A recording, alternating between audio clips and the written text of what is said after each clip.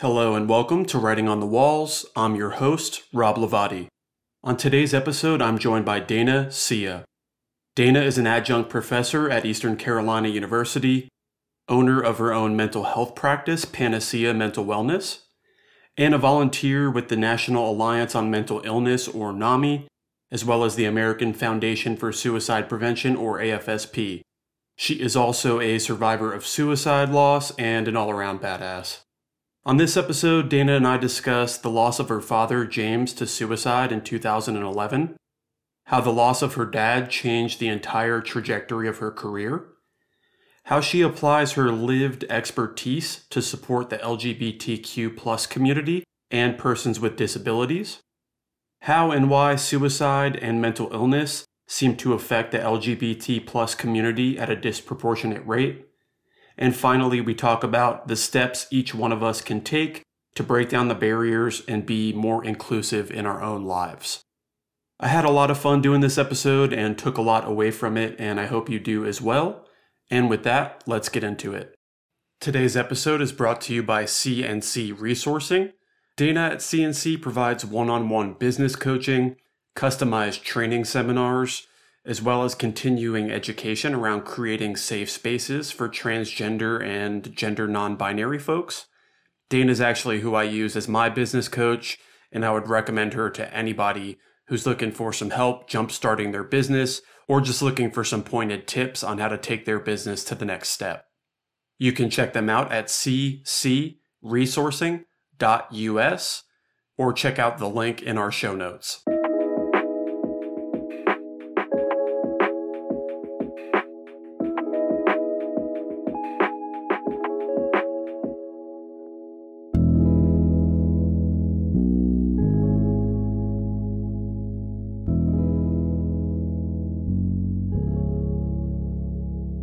Hey, Dana, good morning. Hey, good morning. Thank you for joining me today. Really appreciate it. Absolutely. Yeah, I love what you're doing with the podcast. So interested to see maybe what I can contribute. Very cool. I love what you're doing as well. Dana's another individual who Betsy Rhodes sent over to me. Betsy is crushing it with hooking me up with awesome people to speak with on this podcast. And in doing a little bit of research about some of the areas that you focus, Dana, and some of the things that you do in your professional life, as well as being a survivor of loss. Kind of a lot of different directions that I'd like to go today. But as always, there's a question I like to start with. And as we were talking about leading up to the show, I always feel a special connection to other individuals who have lost their father to suicide, and hate that that's kind of the main reason that we are connected today, but also really glad that I can relate to you in that way. And I'm very curious to hear your experience with it. I'm wondering if you could tell me, what is the most important or some of the most important things that you learned from your dad, either in his life or specifically from losing him to suicide? Yeah, great question. And kind of a two-parter, like you said, there's what you learned from the person while they were around, and then kind of what you've learned from the experience of losing them. I think from him while he was around, and some of this we didn't even learn until after he died. People would come up to us and tell us stories about what he had done or how he had helped them.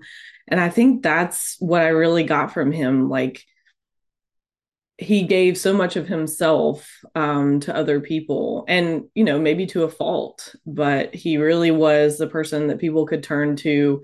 Even people that like didn't know him, he would be there and he would help. There was a story about a young woman who like flipped her car, and he like saw it happen and cut her out and like essentially saved her life. Then there were some like funnier stories. We would go fishing, and one day this boat just kind of rolled up and was like, "Hey, are you James?" That was my dad's name. "Hey, are you James?" He's like, "Yeah, what do you need?"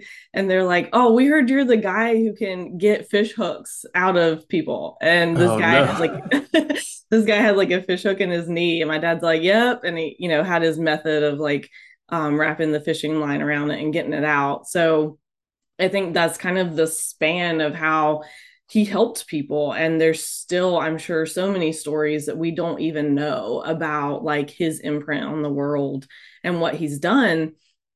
To that end, though, his imprint has carried through since his death because it changed a lot of people's lives, again, in probably ways that I don't even know. It changed our community, I think, to a certain extent. Sure, there had been like suicide deaths, and I'd heard about people who had died from suicide or who had attempted suicide.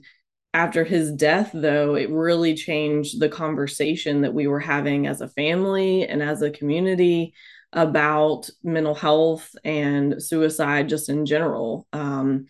For the most part, I think if you haven't been affected directly, and sometimes even if you have, we don't really talk about suicide or mental health. And after his loss, it started the conversation. My family's never been one to shy away from intense topics, and this was no different. They were very honest about what happened, they were upfront. I grew up in a Catholic church, and most people would think, like, oh, well, you must have been shunned or told that he was going to hell. And actually, we had the opposite response. They were very open and warm. We had a funeral. So a lot has changed since we lost him. And I think unfortunately, we lost him, but I think we also gained a lot from what we learned from his loss. Yeah, very very well said. And it's amazing when that bomb, if you will, drops in your life and in your surrounding network for the first time of losing a loved one to suicide. It made me reflect on when my dad died, realized like we had kind of an important turning point as a family because my family typically, especially my dad's side of the family, really tries to keep a composed view to the world, right? And talking about tough things is not maybe one of their strong suits. And I realized that someone's got to step up and we have to kind of grab this by the horns and talk about it like it is. And I don't know why, but I kind of assumed that role. And it was amazing to see the transformation amongst the people around me just by holding the space to openly talk about what really happened and why it happened. How did we get here? Because everyone was so confused. No one could seem to even fathom how this happened. And I felt like I had a pretty good understanding of how something like this could happen with my dad specifically. And I love your point about the things you learned after his death from other people.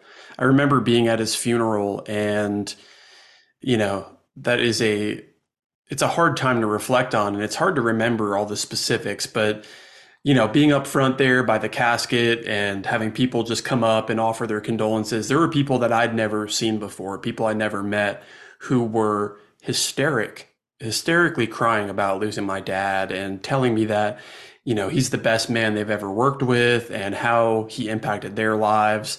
And it's just amazing when you're able to zoom out. And, I think for my whole life up until my dad's death, he was my dad. That's all I knew him as. And through losing him to suicide and seeing how it affected other people, I was like, oh, he's like a person having a human experience. He's not just my father. So that was one of the biggest turning points for me. Something I really am curious about, and I find we don't talk about enough. I think it's really easy to look at your father or my father and get really wrapped up in what was their final choice. And something I have been very adamant about and intentional about is not letting my dad be defined by a suicide. There's so much more that made him the man that he was. And I get a lot of joy about talking about those things, like who my dad was and what did he do in this world. And I'm wondering if there's anything you'd like to share with me about your dad. I'm curious what he was like as a person, what kind of impact he had on you and the people around you. Yeah, it was he was kind of a mixed bag. So sometimes he was the life of the party. He was getting everybody laughing, and sometimes he liked to just kind of be by himself doing his own thing. But I he really brought like a humor perspective to everything. He always had great jokes. Sometimes my grandma would say he would just call, tell her a joke, and then hang up, and that was it. So he was just like I can remember. So my family, I don't think this is the case with all Catholic families, but in my family, we were really close to priests and nuns. So they would be over at my grandma's house all the time. We were always celebrating something, someone's birthday or a holiday or having some big dinner. We're Irish and Italian. So by dinner, I mean an all day eating affair. And there were times where he would like try to put my sister and I out of the room and have like a joke that I guess was inappropriate for children's ears, but not inappropriate for priests and nuns' ears. So it was just kind of like he was the guy who could kind of find the humor in any situation, just had like, the megawatt smile type of person. But he was good at pretty much everything he put his mind to. He was a fisherman. He was a hunter. He used bow and arrow. He worked on cars. After he died, we kind of learned, not that we didn't know how smart he was, but we learned more about how smart he was. He built a basically vacuum sealed container to do paint, like a paint booth, which Mm. has to be correct down to like the millimeter. And the person that came to like, buy it after he died was so amazed that he put it together himself. They just couldn't believe that somebody who was like not a quote professional had put this together. But he worked on cars. He used an old school auto body machine where you had to calibrate it yourself and figure out how much to pull and what direction. And I mean, he was just like the smartest person I think I've ever met. So he brought a lot of humor. He brought a lot of smarts. Sometimes, again, to his fault, he would argue that he was right most of the time, which maybe he was, maybe he wasn't. But he was a good cook. He could also bake. He was just that person that kind of showed up for everything, whether it was a soccer game for me or like cheerleading or color guard for my sister. He was just there. You had a flat tire, he was there.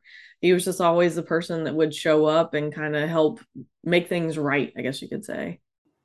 That's, yeah, beautifully said. Thank you for sharing that with me. And the more I have conversations like this, seems like a pretty common thread of individuals who die by suicide being very intelligent, gifted people. I Mm-hmm. don't necessarily know what that means, but it is a pattern that I'm starting to recognize. If it feels safe to you, I'd like to shift gears a little bit. And we've talked a little bit about your dad's life. And I'm curious if it feels good to you to maybe focus a little bit on the time that led up to his death and maybe any significant events that were going on around that time.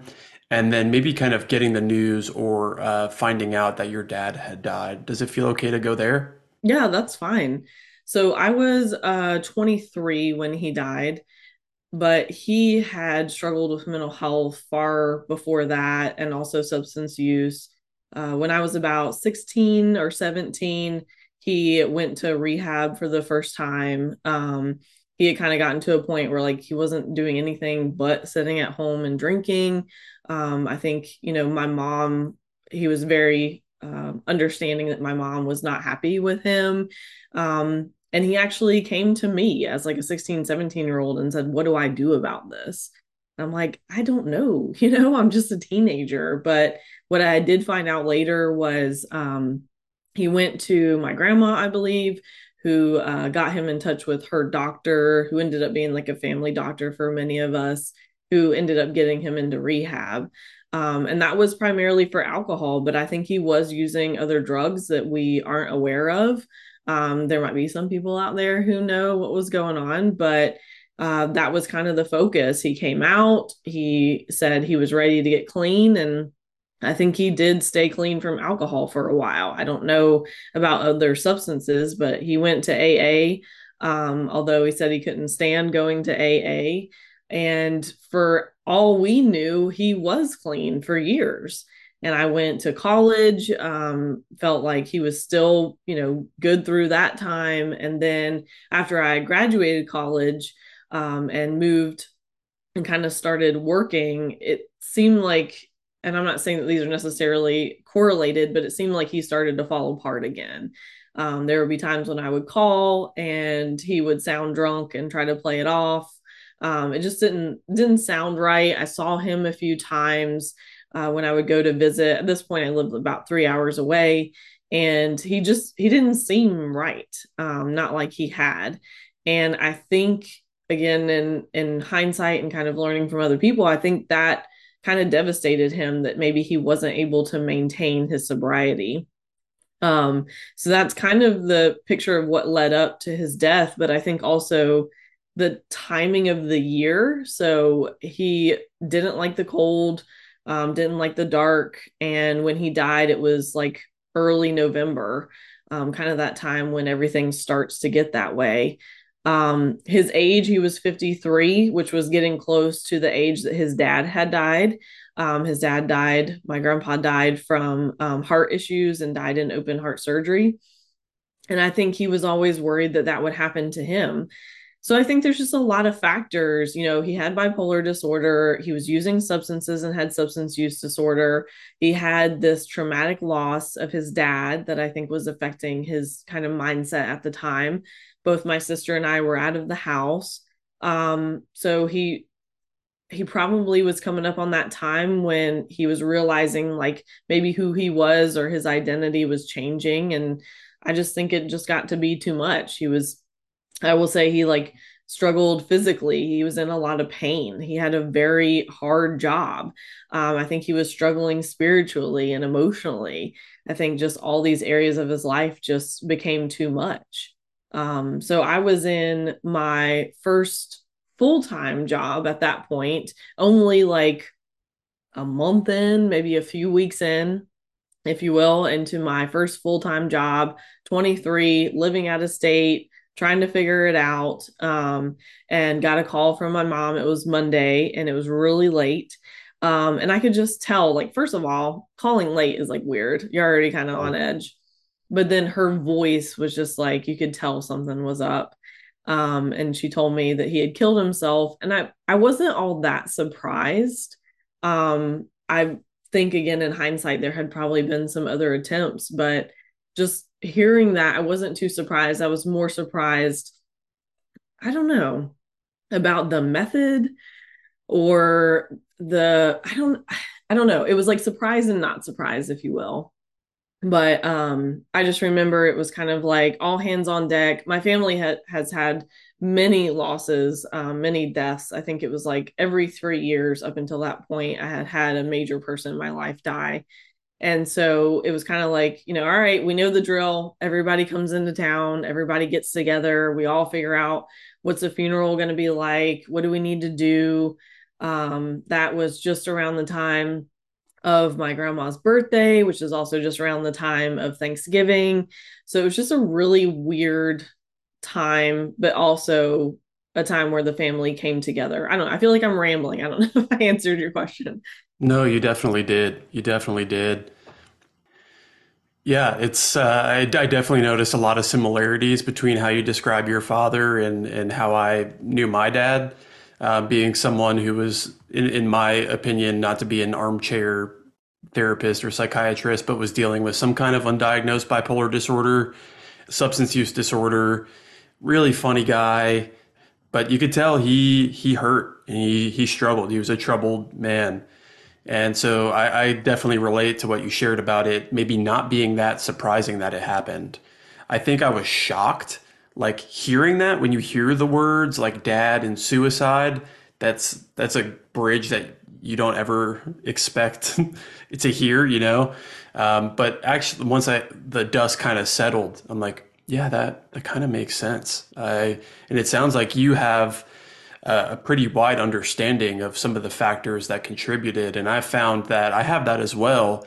And that's enabled me to try to have compassion for the choice that my dad made. I don't know that he had a lot of other good looking options with some of the factors that I now know are true. My dad was also going to AA and was at least sober from alcohol. And all we really know is that he drank on the day of his suicide. And the little note he left us, and I've shared this before, all it said was, my first drop since Easter. See, I told you I could do it. So he clearly was in a space where alcohol, even while not being in his body, was running his life. So I can just feel sad today. Of course, sad that he's not here, but sad for where he must have been.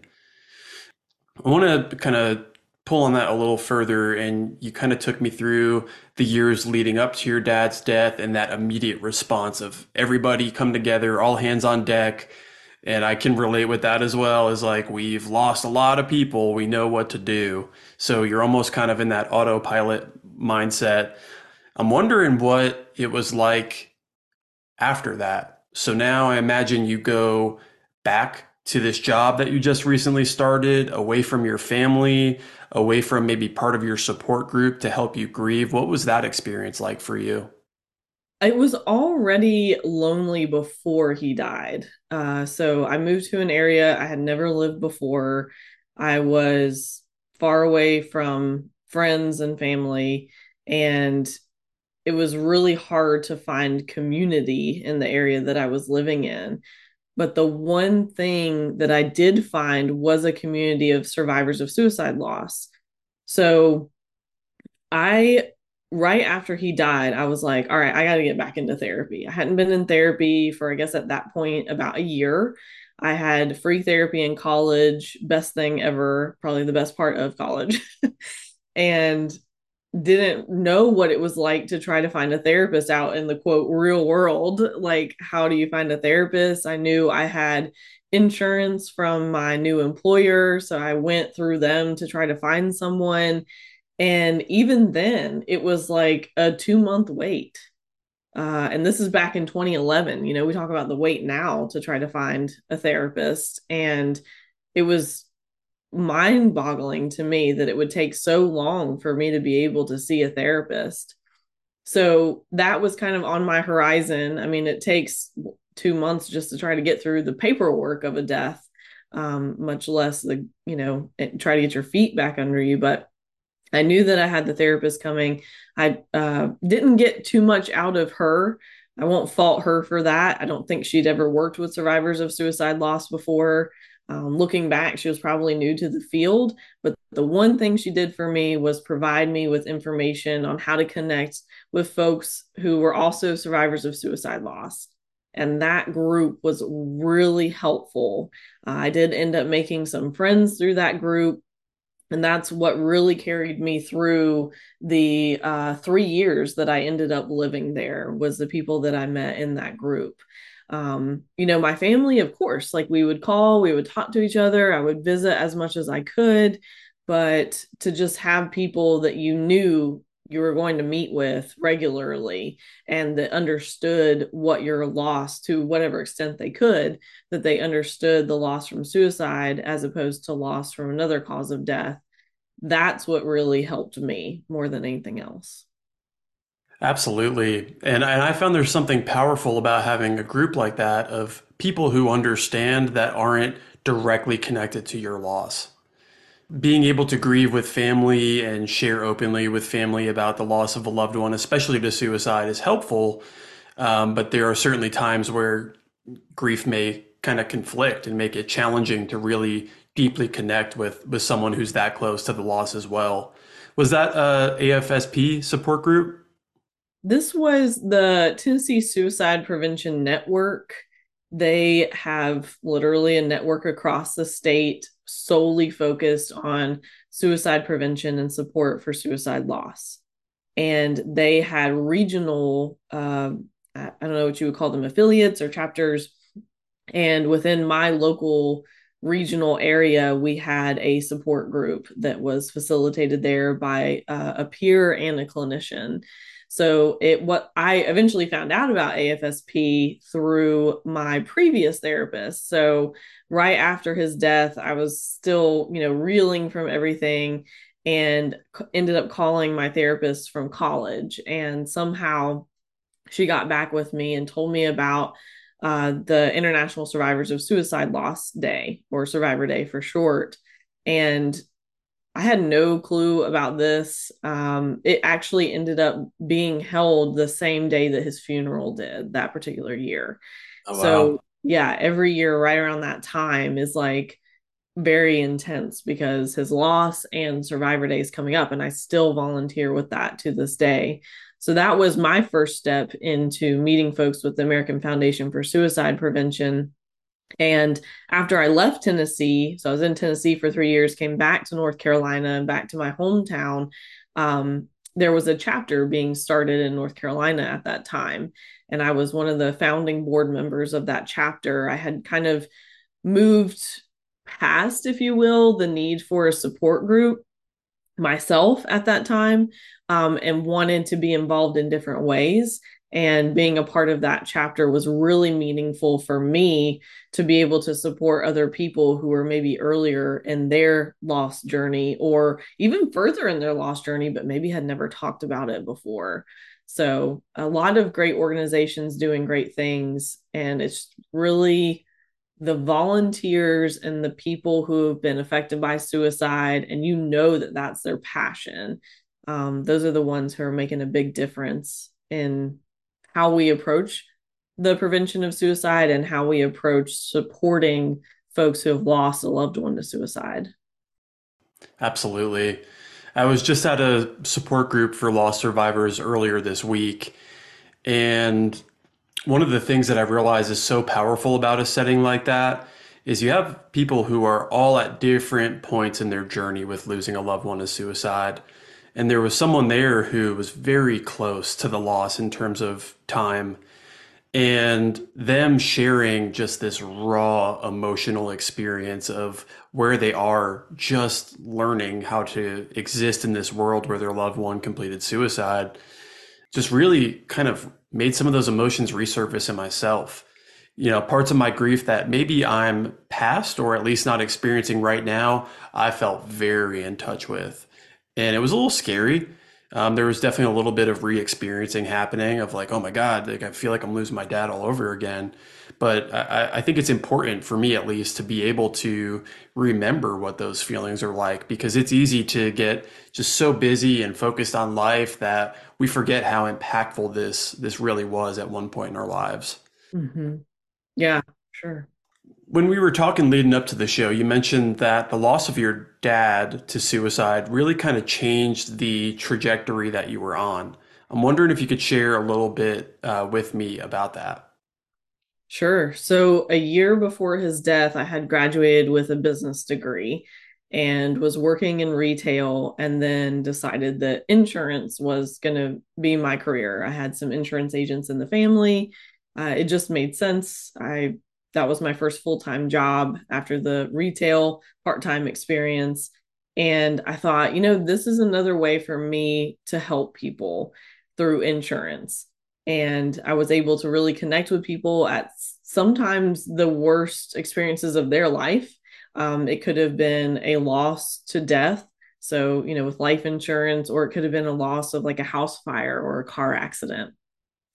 And so I really felt like, to a certain extent, I was helping people at that job, but at the same time, it wasn't like wholly fulfilling. So I started spending a lot of my extra time volunteering within spaces of suicide loss, suicide prevention, and intervention. And so I volunteered with the Tennessee Suicide Prevention Network. I volunteered with the American Foundation for Suicide Prevention, and started to figure out like that was actually my passion and that was what I actually wanted to do. And through that process of losing him, I also focused more on my mental health. I knew that I had had mental health concerns that doctors like told me about, like, since the age of 4 you've been showing anxiety symptoms. And I was like, what? Like, no one told my family this. So I really hadn't had what I feel like is a fair opportunity to focus on my mental health. And through working with others, that's where I started my mental health journey. I eventually became a certified peer support specialist.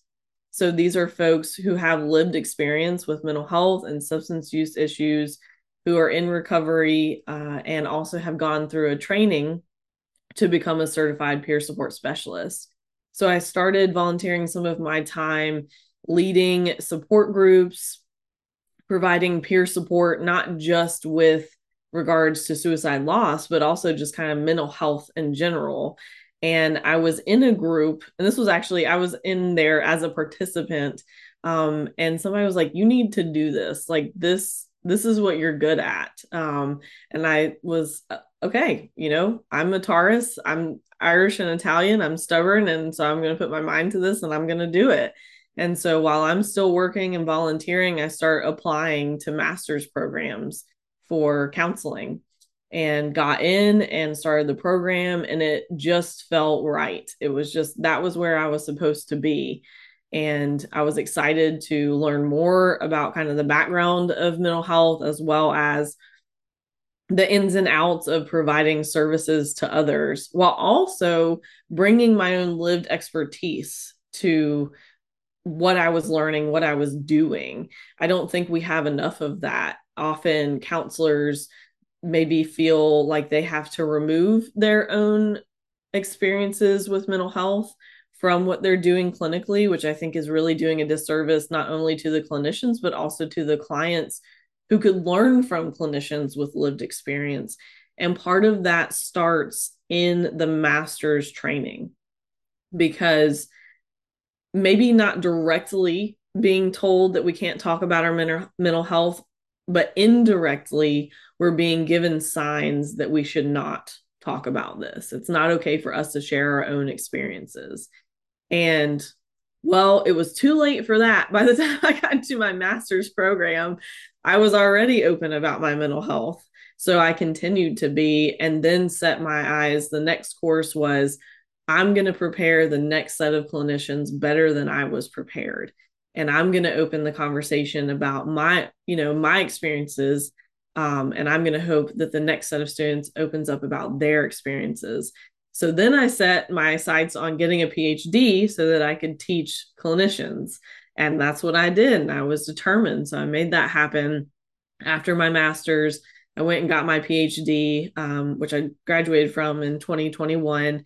And this is where I'm supposed to be, in doing the services with clients, in doing the teaching with students, and doing supervision with students. I learned so much of what to do and what not to do as a client.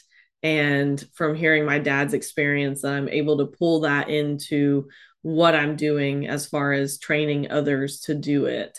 I've also started a business where I am providing services. So it's a private practice, but I also have students who come in and train under me, as practicum and internship students. And I've also started doing more official type trainings for clinicians. I've been doing kind of like, I'll do trainings for other organizations, but now I'm able to kind of take the reins and make it my own, if you will. And I think one of the areas I really want to focus on is supporting survivors of suicide loss. There is not that much out there with regards to ongoing trainings in competence of this area.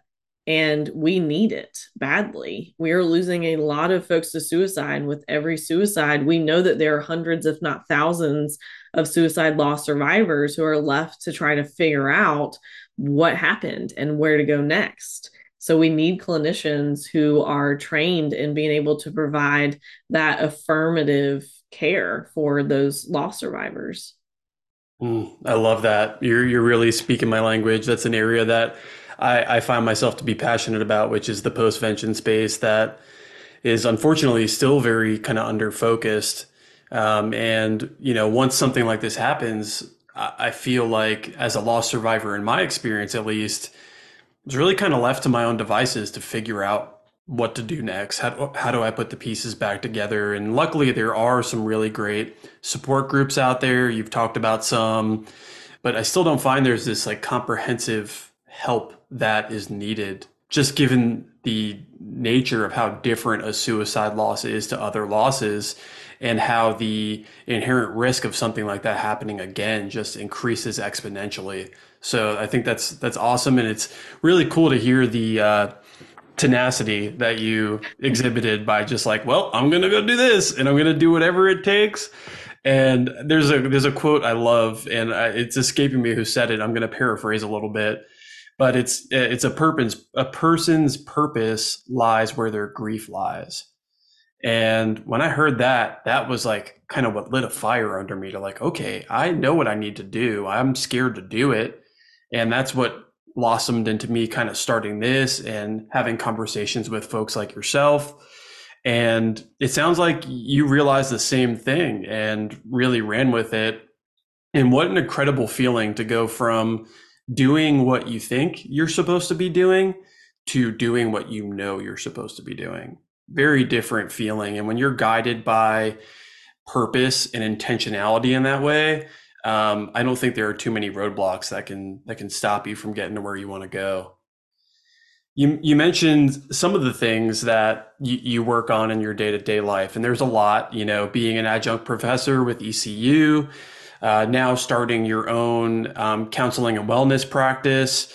You're involved with NAMI, you're involved with AFSP, I believe in a volunteer capacity. Are there any of the, and I know there's more too that I'm forgetting in this moment, but are there any of those experiences that you feel compelled to pull on a little bit further in this moment? I'm happy to. I can kind of break down maybe the key areas of my life that you've spilled out. So thinking about in my practice, there is a focus on supporting survivors of suicide loss. So I have, in some capacity, volunteered with organizing a Survivor of Suicide Loss Day event every year since the year after my dad's death. 2011 was a little too late. It was the day of his funeral. So maybe I was, maybe in a way I was a part of one. We kind of had our own as funeral, right? That is really important to me in my practice to be able to support survivors of suicide loss and to have clinicians who either have a relationship to suicide loss or who are willing and able to support survivors of suicide loss. So that is a key part of my practice, is being able to offer that support to survivors. Um, Within AFSP, I was one of the founding board members. I went on to become chair of the chapter across the whole state. And I think I've been to every walk across the state. I was involved in organizing several conferences. So we had chapter leadership conference in Charlotte one year. We had one of the first conferences focused on LGBTQ individuals and suicide prevention. That was a great place for me to be able to apply my passion for suicide prevention, intervention, and suicide loss in different ways that was going to ripple out across people, not just in our state. I think it did ripple out into other states as well. We have healing conversations, which are volunteers who have lost someone to suicide and will meet one on one virtually. And I think we're starting to meet more in person with other survivors. And I still volunteer with that as well. So that's a key part of my loss journey and how I was able to process some of that and connect with others who had had loss. I've just recently joined the North Carolina National Alliance on Mental Illness board and really enjoy being involved with them to the capacity that I'm able to see again what's going on across the state. I have been to many of the affiliates and done presentations for them. I did a presentation in 2016 for their state conference. So I've worked with their walk as well. They have one walk. I know AFSP has multiple across the state, but NAMI just really has the one walk. So this is a way that not that I moved from suicide, but that I have focused more on mental illness, knowing that there is a connection between mental illness and suicide to arguably different degrees, if you want to go into the research about that. But being able to be involved in an organization I volunteered with in a greater capacity as a board member is really meaningful to me. We are working on our advocacy day that is coming up. So this is going to be in person again, going to the General Assembly, meeting with our legislative folks that are making the decisions that impact how we deal with suicide and mental health here in North Carolina. One of the laws that was passed not that long ago in North Carolina was a requirement that public school, so we're thinking like K through 12 personnel, had to go through a training on suicide awareness, intervention, and prevention. That was already in place, a law that required that in Tennessee. And the story that really sticks out for me was there was a secretary, I think it was at like a middle or high school. One of the students had dropped off all their books and just left it on her desk. And she was like, something's not right about this. And so she started reaching out, and come to find out the student had either attempted or was planning to attempt, and they were able to intervene in that because that one secretary had been through that training and knew something was off and knew who to contact. So, Wow. yeah. So being able to have that in place in North Carolina,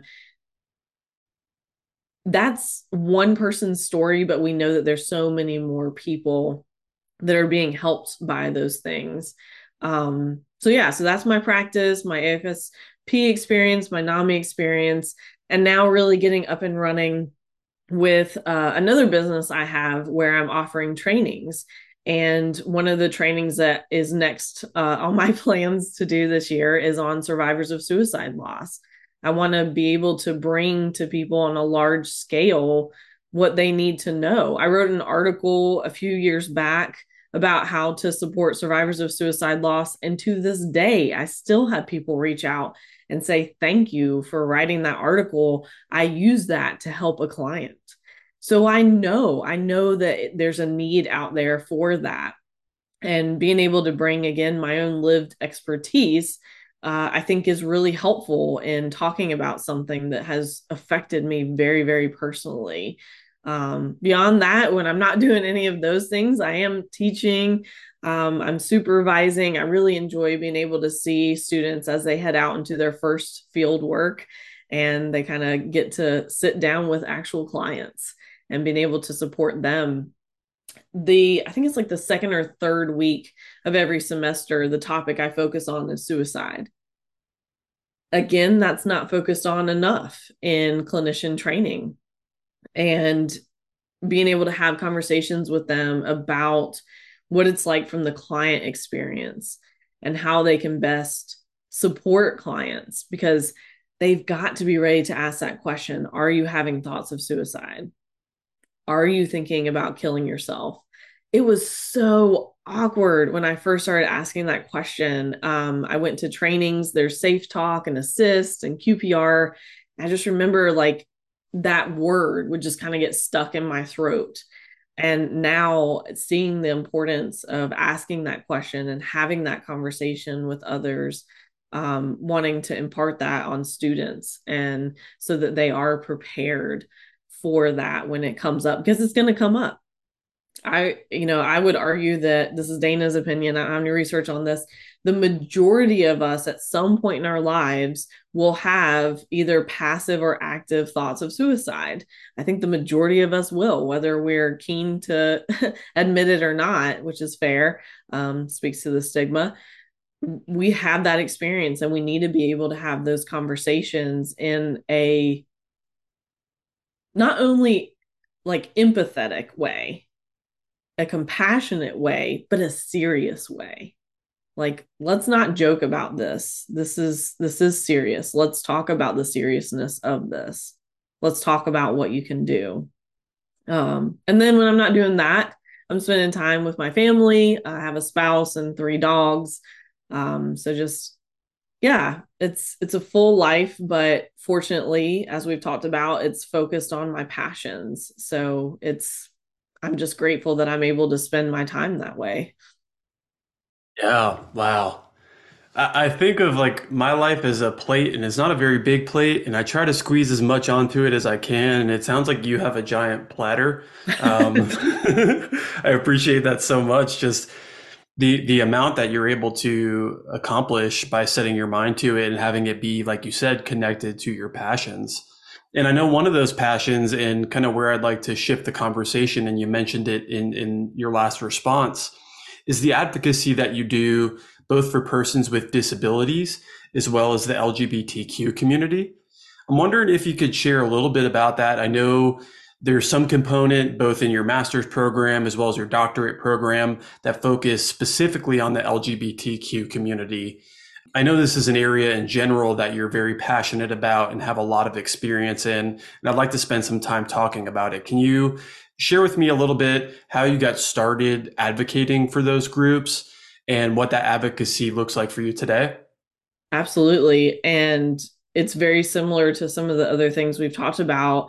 I think I kind of just fell into it and found myself in a space where I could bring my lived expertise and with the intention of improving the way that people are supported. So in 2016, the presentation that I did for the NAMI conference, I didn't even have a PowerPoint. I went up there, me, myself, and I, with a handful of note cards and information to talk about the LGBTQ community and mental health and suicide. Who was I to go do that? What got in my head that said like, yeah, you should go I have no idea, but I ended up there with my little set of flashcards. I have since turned it into a PowerPoint. So any visual learners out there, don't worry, I got you covered. And I presented it numerous times to different communities. Some of them were rural and taught me so much to take a step back. I'll give you an example. I went to a training that I was doing. It was in a library, kind of in the middle of nowhere. And before the training started, same one, supporting the LGBTQ community in mental health and suicide prevention. The person came up to me and said, "What does LGBTQ mean?" And Hmm. I was like, two things popped into my head. One, I got to take a step back here because I don't know who's in the room. I need to make sure that everyone's on the same page about what we're talking about. And second, why are you here? Like, if you didn't know what this was about, why did you show up? But I'm so grateful that that person did. And I'm so grateful that every person I've ever been able to present that to has shown up. Even well-seasoned clinicians who work with the LGBTQ community say that they take something from that every time. And honestly, I take something from it every time because even though I'm seen as the quote expert, there are other people that know different things. So I learn from participants just as much as I feel like I am imparting on others. So yeah, I fell into that. The conference presentation went really well. From there, people heard about me and my presentation, had me come out to their areas of the state to present.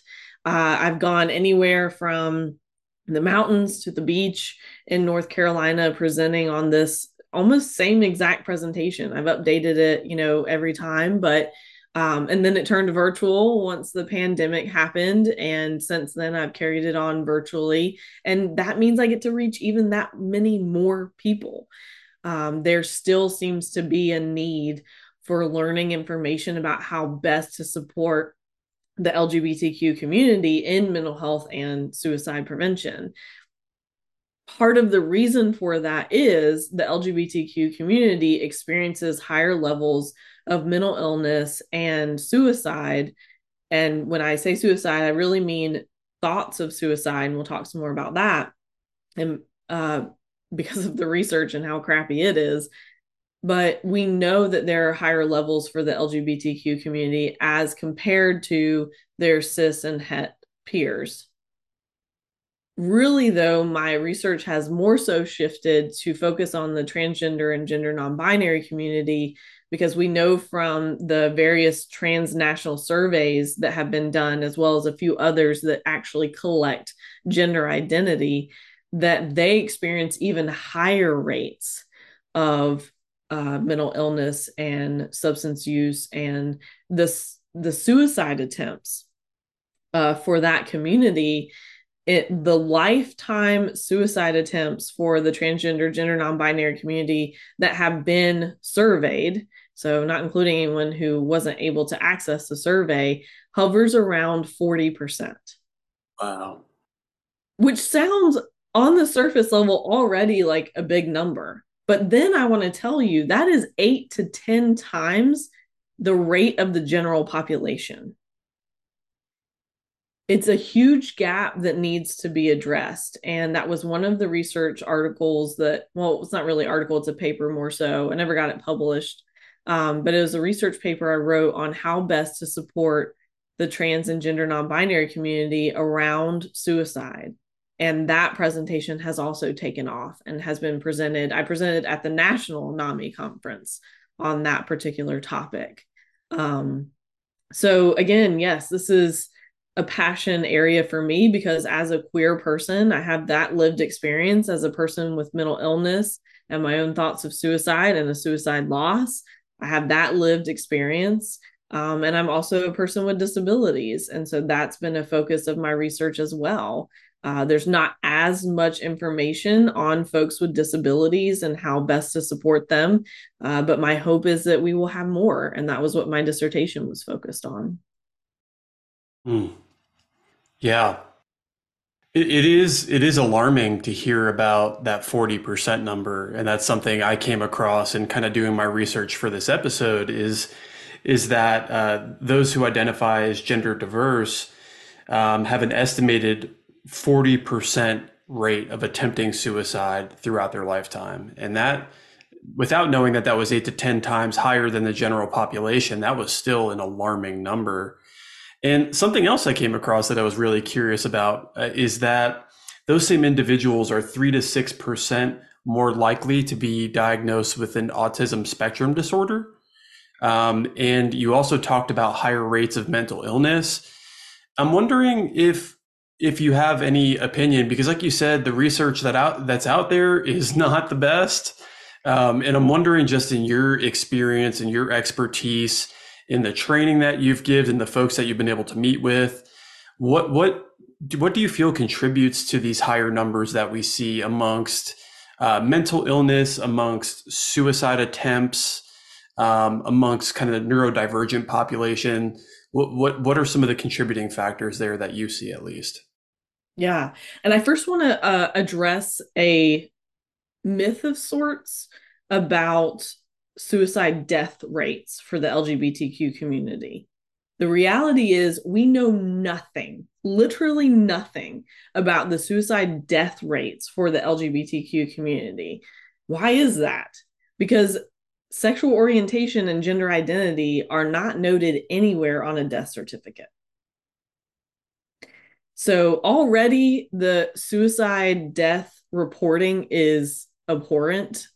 We think we know, like folks will, quote at me the most recent suicide rates and I'm like, that's like 2 years ago. Like that's the most recent data we have. We are really far behind in our research on suicide death.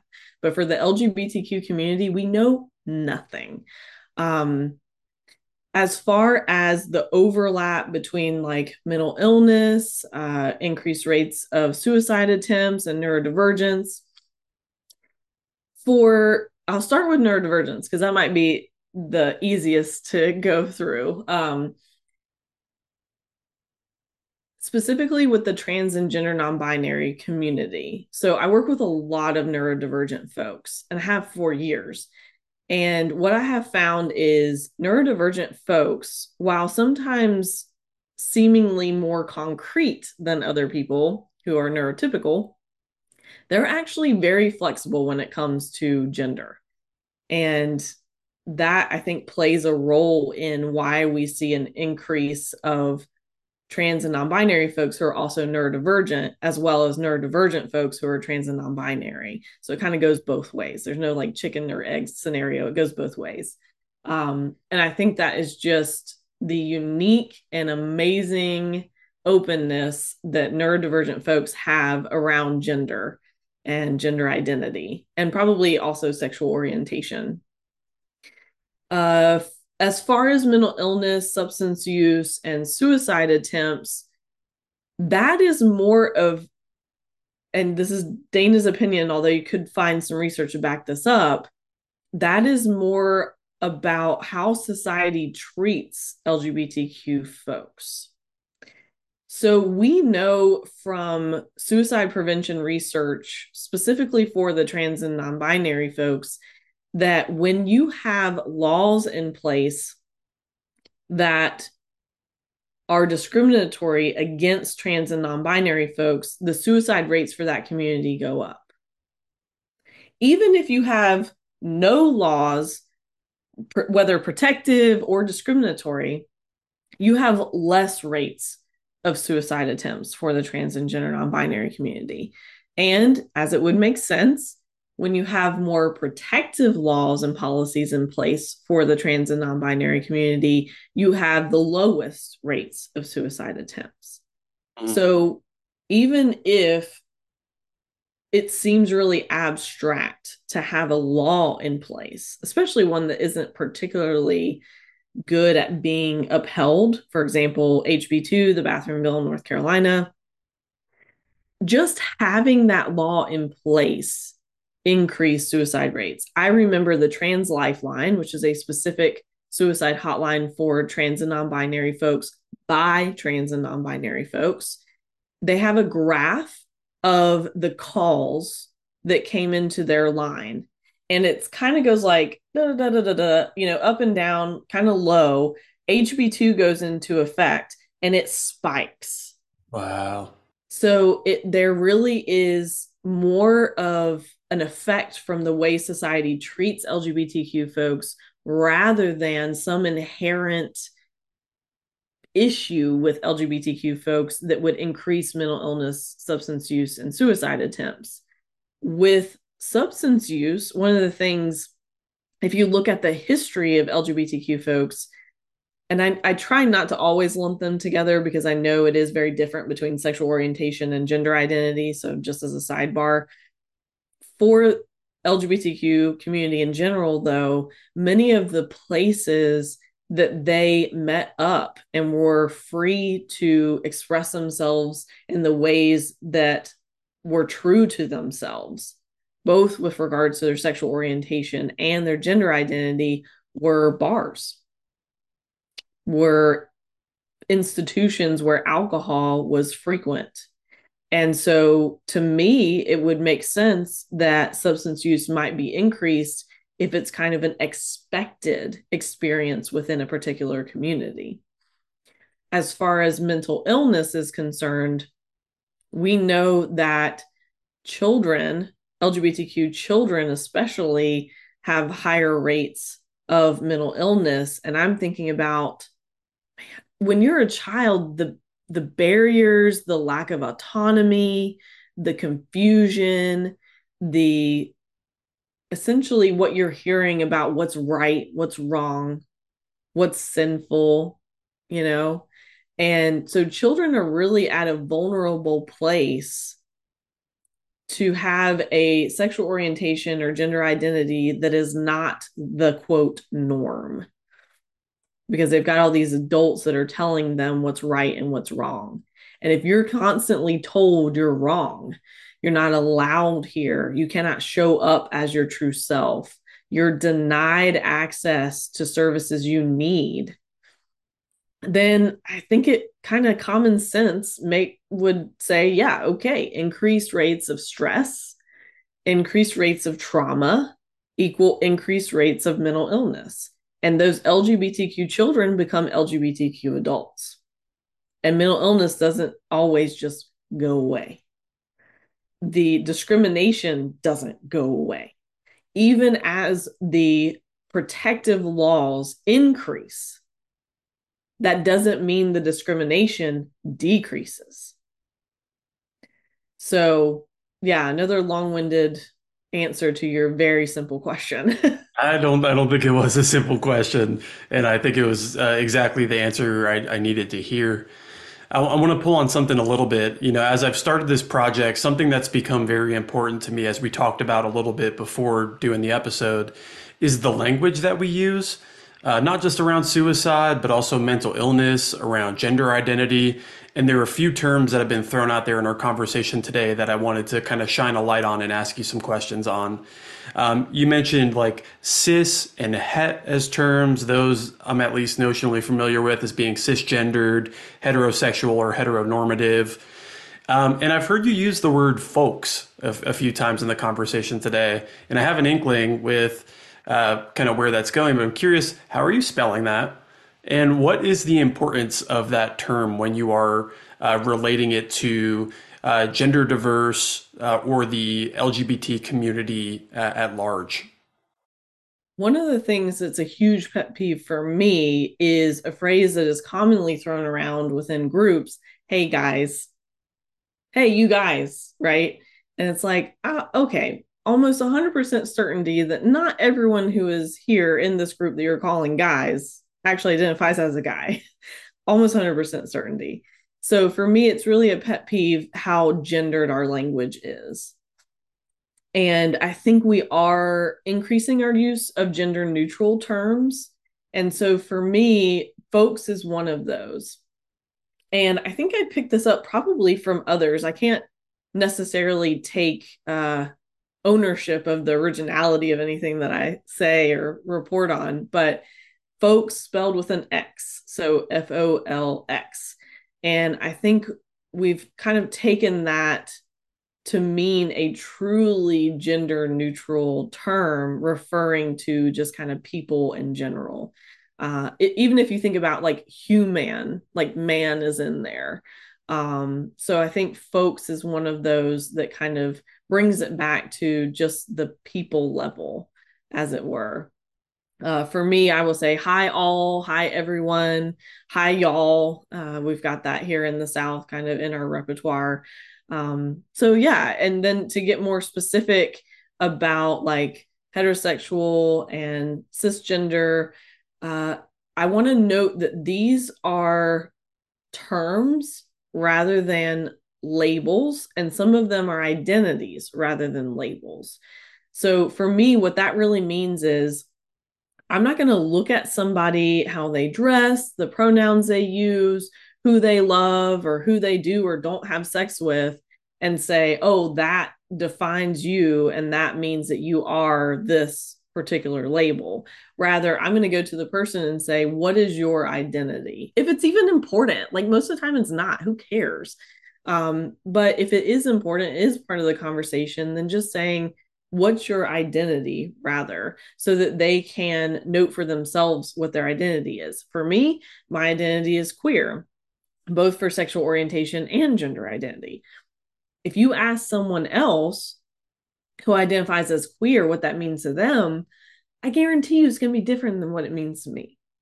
So it's really important that we are giving folks the opportunity for autonomy and to describe themselves rather than label them or put them under some sort of like term, if you will. So just kind of generally speaking, within cisgender or transgender as kind of like the two binary options there, cis and trans actually come from like Latin and chemistry. Cis meaning on the same side as, and trans meaning on the opposite side as. So cis would mean that the person's gender identity aligns with the expected gender identity based upon their biological sex at birth that they were assigned. For trans folks, that often means that their gender identity does not align with the sex that they were assigned at birth. And sex in and of itself is pretty complicated. It's more than just like male and female. It's more than just external genitalia. I like to make the comment that gender reveals are actually genitalia reveals. So just an FYI on that one, we're kind of exposing someone's genitalia without their consent by having a gender reveal. But we've got external genitalia, internal genitalia, chromosomes, hormones, the aspects of our DNA that really make up all the factors of sex. And as we learn more about that, we learn how varied it is. It is not this or that. It's kind of like, it's not even a spectrum. It's just kind of like everything encompassed within that. And then for sexual orientation, there are more sexual orientation identities that than I could name today as I talk to you. So I won't try to go into them, but I will say for like heterosexual folks, this is typically folks who are attracted to and or having sex with the opposite sex. But again, someone may identify as heterosexual and still have sex with people of the same sex or same gender. And that's their identity. And who am I to say that they aren't heterosexual just because of what they did with another person? So for me and my research, and the research that I will use, it's really important that these are identities, that folks are able to choose their identities rather than them being labeled something based upon activities or, maybe how they express themselves, which is how historically research has been. So I'm very, I'm probably one of the few people who reads through the methods sections of research articles to figure out how did they find out what the demographics of their participants are. Yeah, thank you for going there with me. Definitely come to realize my own ignorance around this topic, and have had to learn some lessons the hard way by, like we talked about earlier, making mistakes. I remember when I first moved to Asheville, I was at a party and I walked in and was greeting people and I said, "What's up, guys? How are you guys doing?" And was met with resistance about the use of the word guys, which is not something up until that point I ever thought of as a gendered term. Mm-hmm. Growing up in New Jersey, that was kind of the most common word that we used to greet a group of people was guys. So that was my first lesson in, like, oh wow, I need to pay attention to what I say. And there are better ways to say some of the things that I'm trying to say. And even one of those things, which is a thing that I found has become kind of normal in the vernacular with how we ask about someone's identity, is what are your preferred pronouns? Which I've learned is there's a better way to say that, because these are not preferred. I'm not saying I prefer that you refer to me as he, they. That is what I identify as. That is what you will refer to me as. Is that correct? And I'm curious, what would be the best way to ask if it's something that you're curious to know or something you want to be cognizant of in conversation with someone?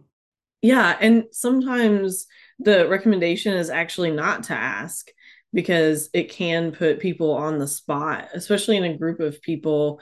Like if you're going around the room and you're having everybody introduce themselves with their names and their pronouns, I think for cisgender folks, I would encourage cisgender folks to really step up and to use their pronouns and to share their pronouns because they're in more of a privileged space with regards to gender and sharing of pronouns.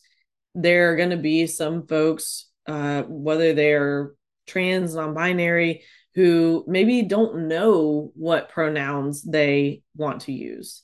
Um, Maybe they aren't comfortable sharing for a variety of reasons what their pronouns are.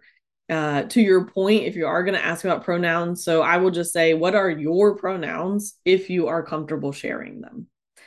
So the other way around that, though, for me, that I think is how do we introduce ourselves? If I say, "Hi, my name's Dana and my pronouns are she, her, they, them," that opens up the opportunity for the other person to share their pronouns if they want to. So I think there are ways around asking people directly, putting them on the spot, which, hey, I've done it and I felt really bad afterwards. But I have since learned that no, not always the best way. You can encourage folks to do it, but I don't know about putting people on the spot. There's a lot of ways you can show your pronouns on your name tags, in your bios. We're meeting on Zoom today. You can add your pronouns to your Zoom name. There's a lot of different ways that you can display your pronouns without like having to ask someone else what their pronouns are. So yeah, preferred. You wouldn't say, "What's your preferred name?" Yeah. Like no one says that. "What's your name?" Okay. Like my grandma, she uses her middle name. She doesn't use her first name. And if you use her first name, she's not going to be too happy with you. But she is a 92-year-old cis Irish woman, Catholic Irish woman. But still, she wants you to use the name that she uses. She doesn't want you to ask what's her preferred name and then you call her by her first name. Yeah. She wants you to say what's your name, and she says I'm Dolores. So I think it's really important for us to just go in with the same way we would ask anybody else. Don't assume that somebody is trans or non-binary, and or only ask people you think are trans or non-binary what's their Mm. name and what's their pronouns. Like, this should be across the board. You never know who you're talking to. And I remember when I first started sharing my pronouns, it was awkward. It was uncomfortable, but I got more comfortable with it. I remember when I started asking like clients one on one, what are your pronouns? That became more comfortable. And I also found out different ways to do it. Just put it on the intake paperwork.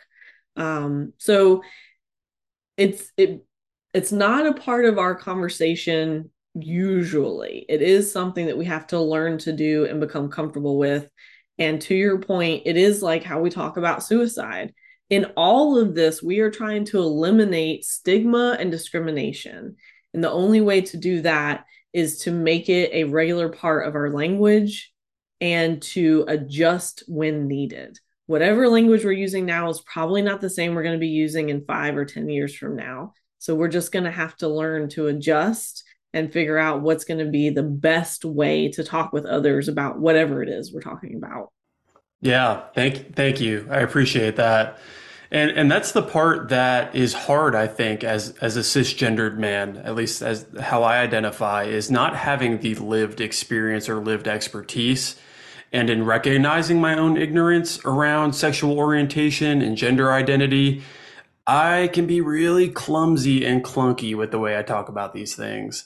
And it does feel awkward because I'm still learning. And I feel like the best tool I have in my tool belt around this conversation is curiosity. I do want to learn more. I do want to do better. I do want to make everyone feel more comfortable with the words that are coming out of my mouth. And I really, yeah, I appreciate it. It definitely resonated with me, the conversation around what are your pronouns versus preferred versus just not asking at all and offering up your own as a way to open the door for someone to share that with you. There Mm-hmm. is something I wanted to ask you about on this topic, and it's the topic of neo pronouns, which is another thing that it can be confusing to me because I know so little about it. I was in a recovery meeting probably about, I don't know, six months ago, and in this particular community, the way you introduce yourself is by your name and your pronouns. And the first person who went in this particular meeting said, "Hi, my name is so and so, and my pronouns are king and the chosen one." And I was like, "What? What does that mean? Is he trying to be funny? Mm-hmm. Is this person mocking the idea of using pronouns other than what you're assigned at birth?" I just really didn't understand. And obviously, we're not going to be able to understand what this person's intent was in sharing that.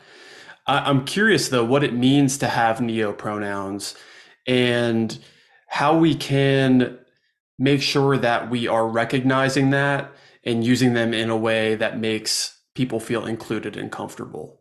Mm-hmm. Well, I think before I address kind of maybe the specific example that you gave, just knowing that there are a wide variety of pronouns and some of them you've probably not heard of before, and that's okay. But there are also going to be some folks who don't use any pronouns at all. So you might just use their name.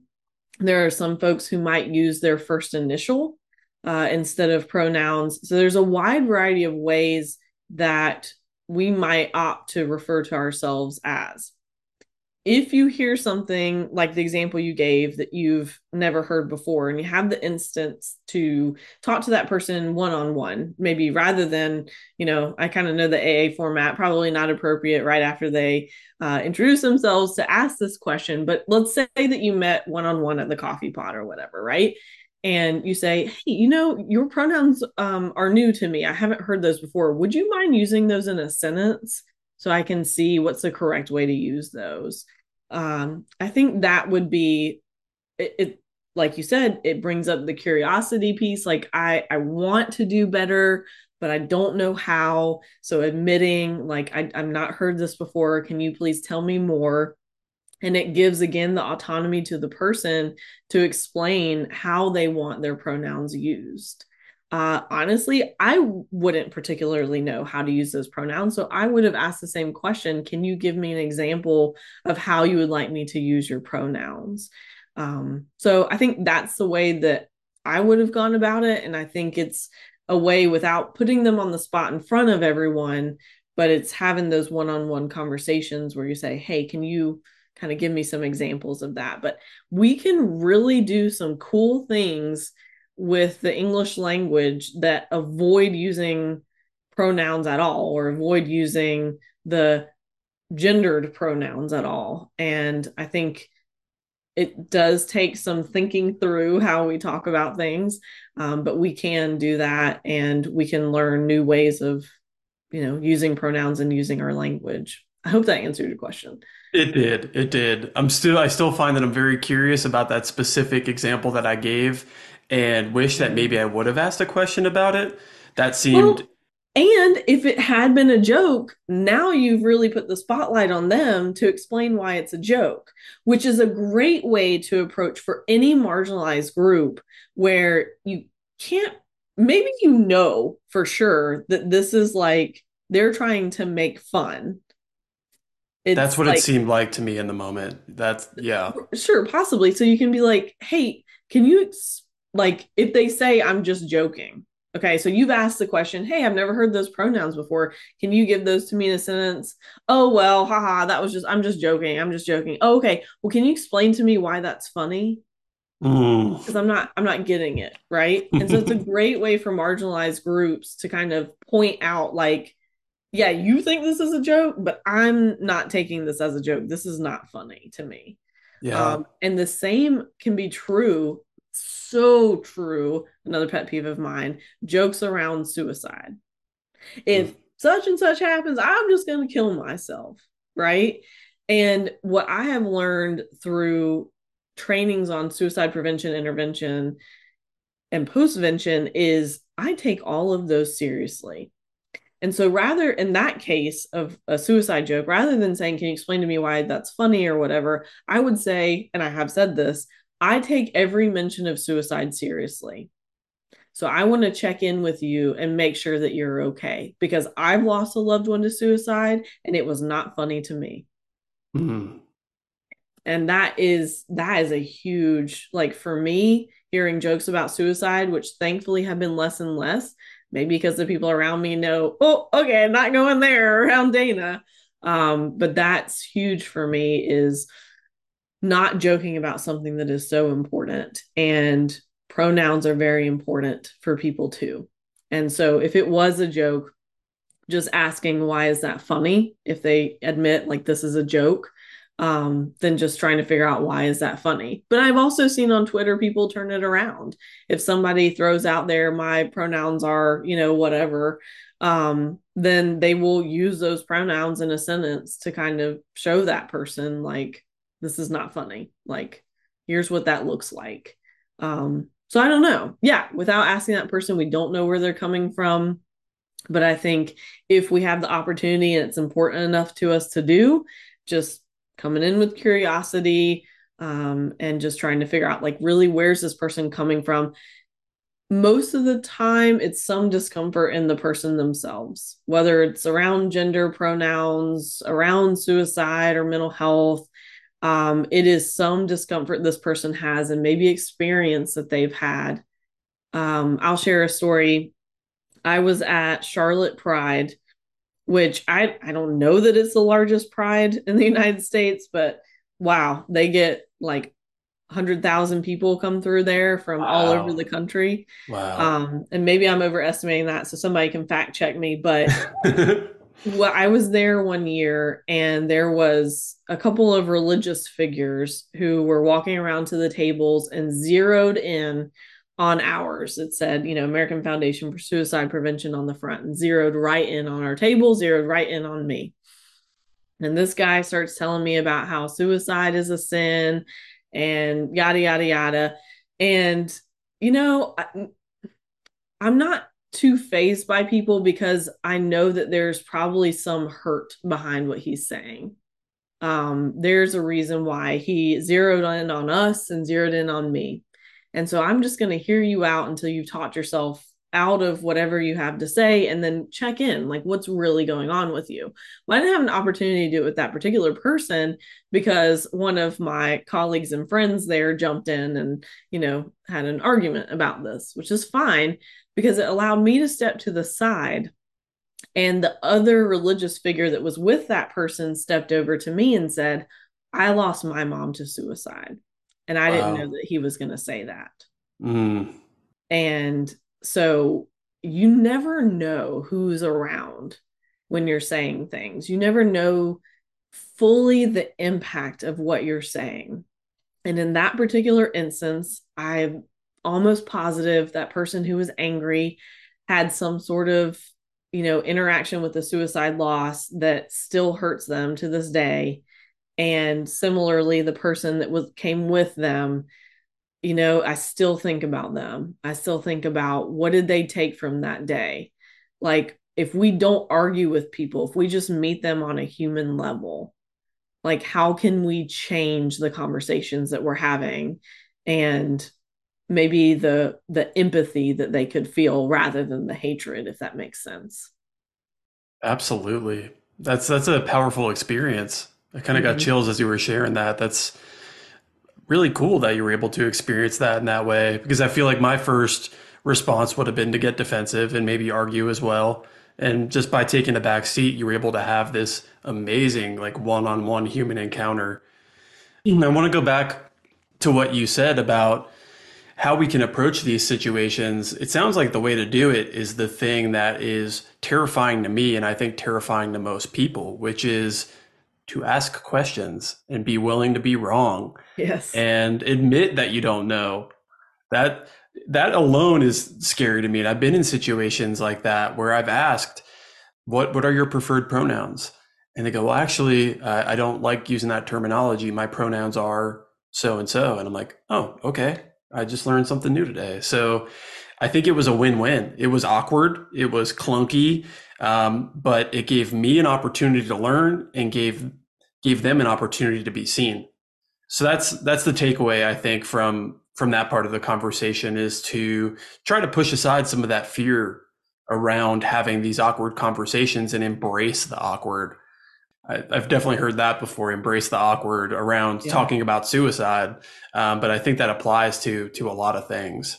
Mm-hmm. Yeah. And not making it like if the other person is having an experience where we've maybe hurt their feelings, not turning that experience around about us and our discomfort by saying something to the effect of, I am so sorry. I did not, that's like more about us and how our reaction is to their reaction.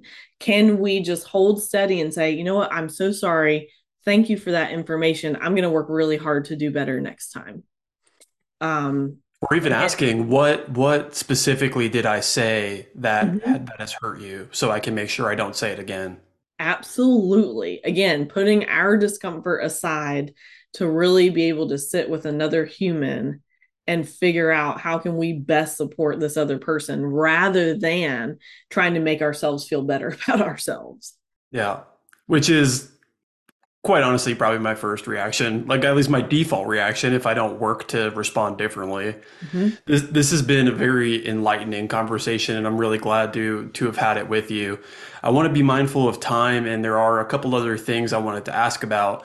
One, which is pretty closely related to this whole part of the conversation, just in kind of reading about some of the work that you do leading up to the episode, came across another term that I wanted to ask you about and ask about the importance of the term itself and how it shows up in the work that you do, which is decolonizing mental health care. To be totally frank, not something I've heard before and had to look up, like, what does that mean? And had my own little educational experience last week leading up to this episode.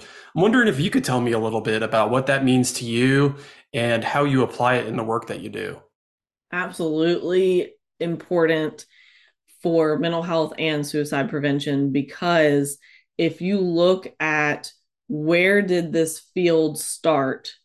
It's a wall lined of cis het white guys. And knowing that our field is based on that.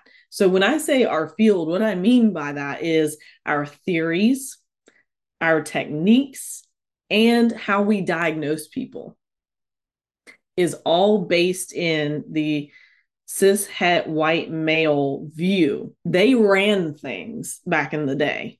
They started this, if you will. Mm-hmm. And so there's a lot of that that still shows up where we've got folks with different overlapping identities who don't really fit the theories, the techniques, or the diagnoses that we have available to ourselves. So we have to figure out ways to work within a system that wasn't made for us and our clients to best meet us and our clients' needs. And this even is true, I would say, for cis het white men.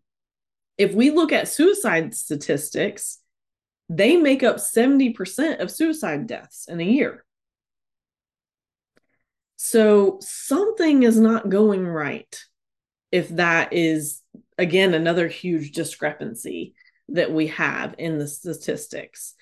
So for me, well, for each person, it's going to be different in how you decolonize your clinical practice, which there are great folks out there who are doing trainings that I have taken, who are sharing their wealth of knowledge, who I am learning from, and I'm doing the best I can with what I've got.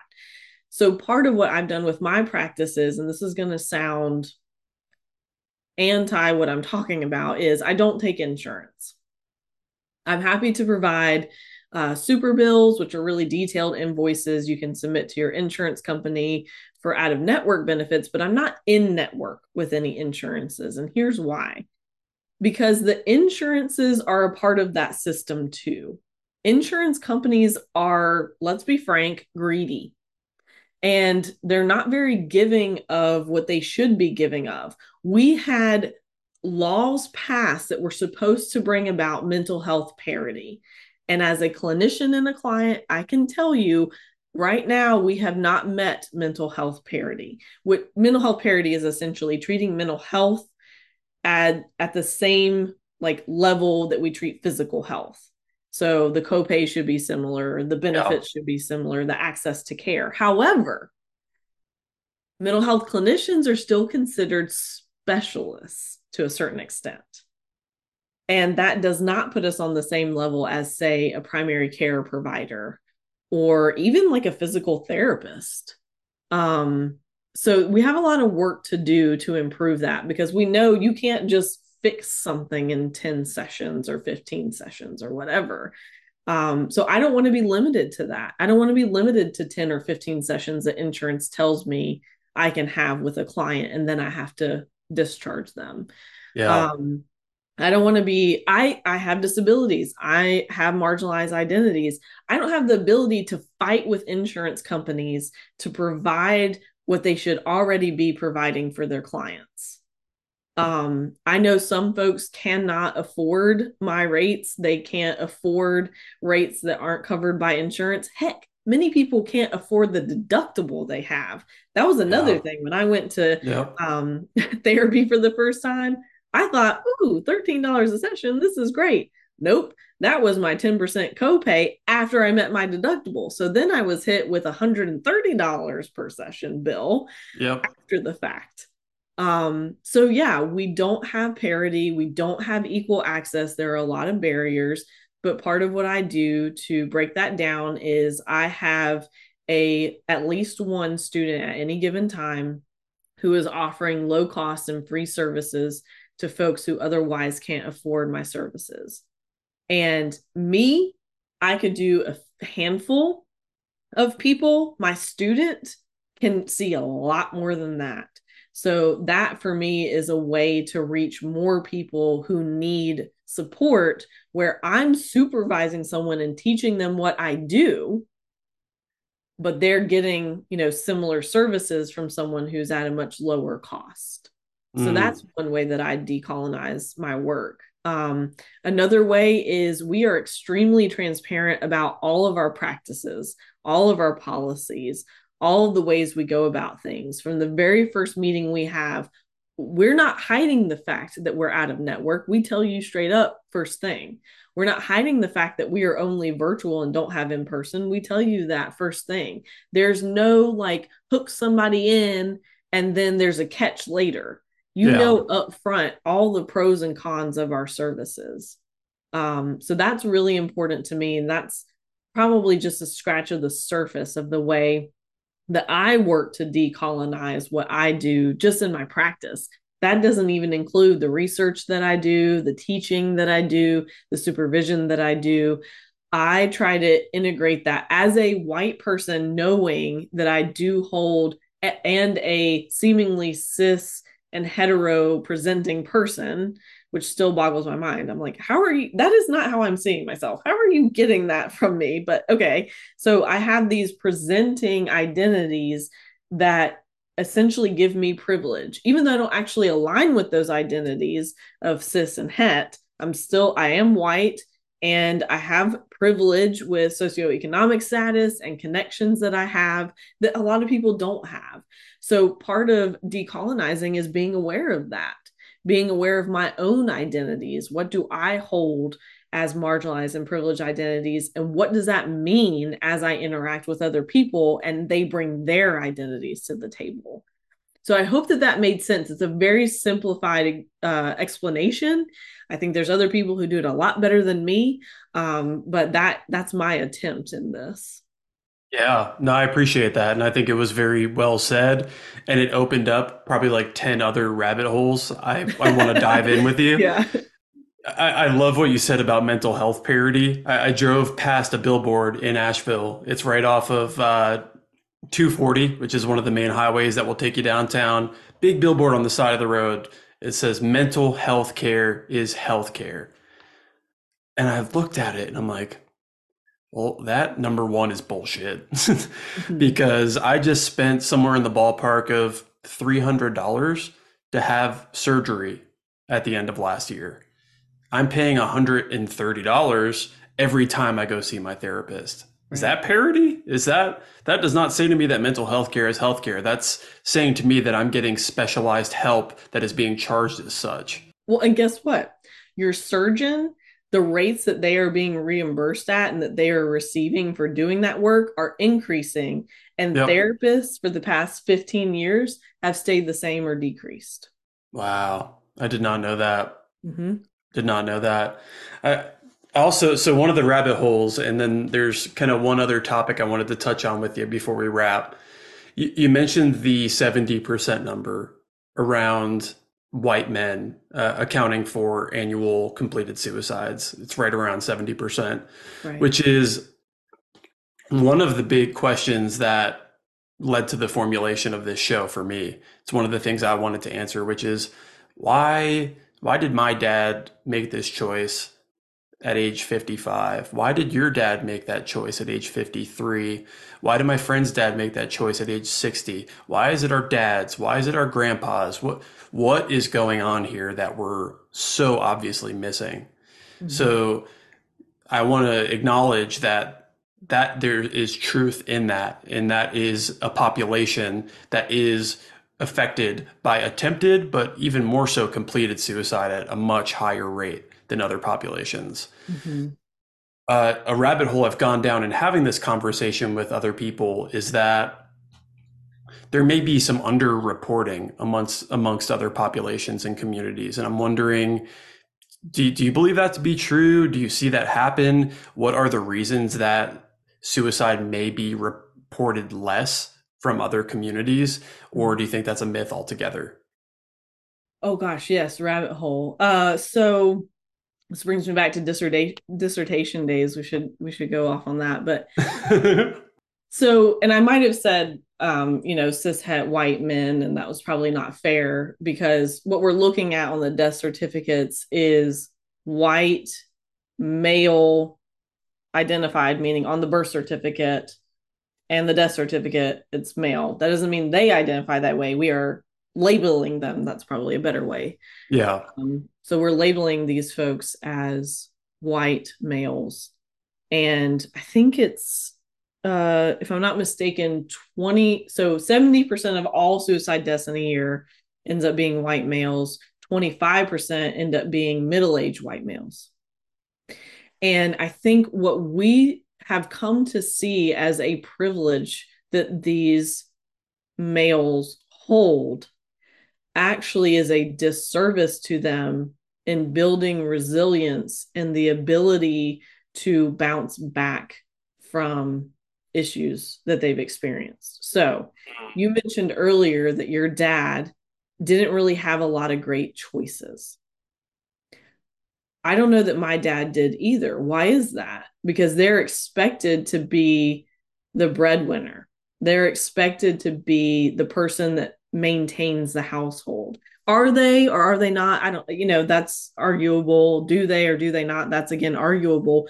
But there's the expectation there. There's the expectation that they're going to rise through the ranks. Again, seen as privilege and very fairly so, because those are the folks who tend to be moved up. But at the same time, what pressures are we putting on them because of that? So I think that there is a disparity in the expectations of this particular population that is probably leading to increased rates of not feeling like they have other options because they've never been presented with one. Most other folks that have, some sort of marginalized identity have figured out like, oh, I can adjust or I can figure out my way through things. Whereas they aren't given a whole lot of options. They're just expected to pull themselves up by their bootstraps, which generally speaking, we all kind of are as a society, but perhaps them more so.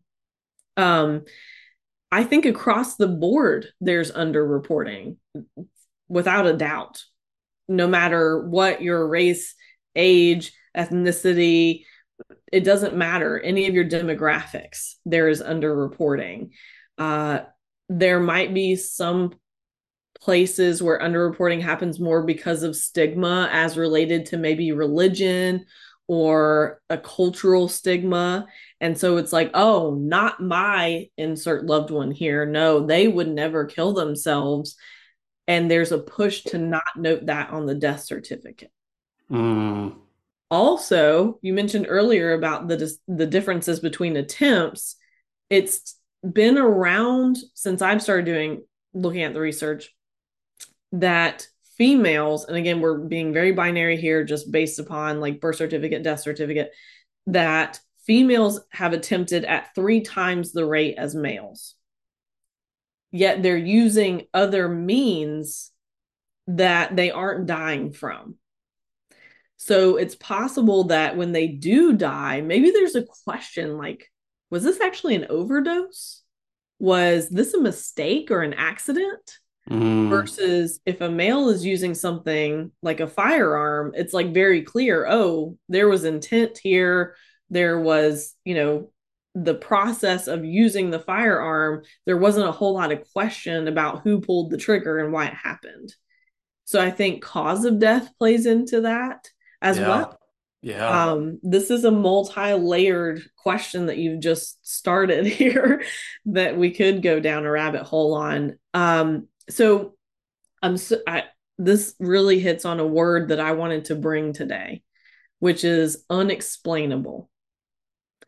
It just so happened the meditation I did this morning was about how do we accept the unexplainable? And suicide, to a certain extent, is unexplainable. And it never will be. Do we have reasons for why a person might want to take their life? Sure. Do we kind of see in hindsight the build up to a suicide attempt or suicide death? Absolutely. But in the end, there's a lot that's unexplainable. And that is hard to sit with as well. Oh, yeah. Okay, I have to put a pin in it at this point, I think, because there are just so many other questions rattling through my head. There's an entire conversation that I think I could have with you about trauma and how trauma plays into mental illness, how it plays into suicidality, how it plays into addiction. I was really hoping to pick your brain on that. So maybe we could sit down again. I really hope we could, because I think we could have another 90-minute conversation and still not be able to squeeze in everything that I'd like to talk about. Sure. There's a question I like to end with, in addition to the question I like to start with. Before I do that, though, I want to give you an opportunity to share anything that is on your mind that we didn't touch on. Ask any questions that you may have. Plug anything that you like to plug. The floor is yours if there's anything, and it's okay if there's not. Yeah, I don't, I mean, we have talked about a lot and we've hit on a lot of areas that I am passionate about. I think for anybody listening to this, just know that there are supports out there, regardless of what you've gone through or what your connection to suicide is. There are supports and there are people who get it and there are people who want to help you. And I just encourage you to keep searching until you find that right fit. Is it frustrating? Is it exhausting? Absolutely. I just want to encourage you to keep searching until you find that person or persons who can support you in the ways that you need. Because I was fortunate enough to find that, and I know that you can too. So, that if I was going to leave the listeners, so to speak, with anything, that is what I would leave them with. I won't take your airspace to plug myself other than to say my name is pretty unique. So if you want to search me, you can probably find me. And I'm happy to help anybody anywhere with whatever I can with regards to suicide prevention, intervention, suicide loss, mental health. That is a lot of what I do dedicate my time to is supporting others. Excellent. Very well said. Thank you. And on the notion of leaving our listeners with something, I like to come back to the core of why we're having this conversation in the first place, which is the loss of your dad. Which, interestingly enough, his name is my dad's middle name. My Mm. dad was Robert James, and we did talk, I think, quite a bit about your dad's life and about a lot of his defining characteristics and um, just all the things that made him who he was. For those listening, what would you like them to remember about your dad? So walking away from this conversation, all the things we've talked about, what's something you hope people remember about your dad now, 12 or 13 years after losing him to suicide? Yeah, going on 12 years. I think just knowing that he was a person who showed up for others, and his loss has encouraged me to show up more for other people, and yet also knowing that he didn't always show up for himself. And that's a hard lesson for us to learn as well, that Mm, as much as we give to others, we need to give to ourselves. I wish he had learned that earlier. Maybe things would have been different for him. But, his, while we miss not having him, his loss was not totally in waste. That a lot of great things have come from that. And I tell him that all the time. Look at what your death has spurred me and others to do, and how many people are being helped because of that one loss. mm. Beautiful. Thank you, Dana. Yeah. And just in general, thank you for joining me today and sharing your wealth of experience and expertise. I just want to express my gratitude for you and the work that you do and just validate how important I believe that it is. So thank you for being you. Thank you for what you do. And I'm looking forward to speaking with you again soon. Yeah. Thank you for holding this space for us. Happy to. Thanks, Dana. Talk to you soon. Thanks. All right. Bye. Bye.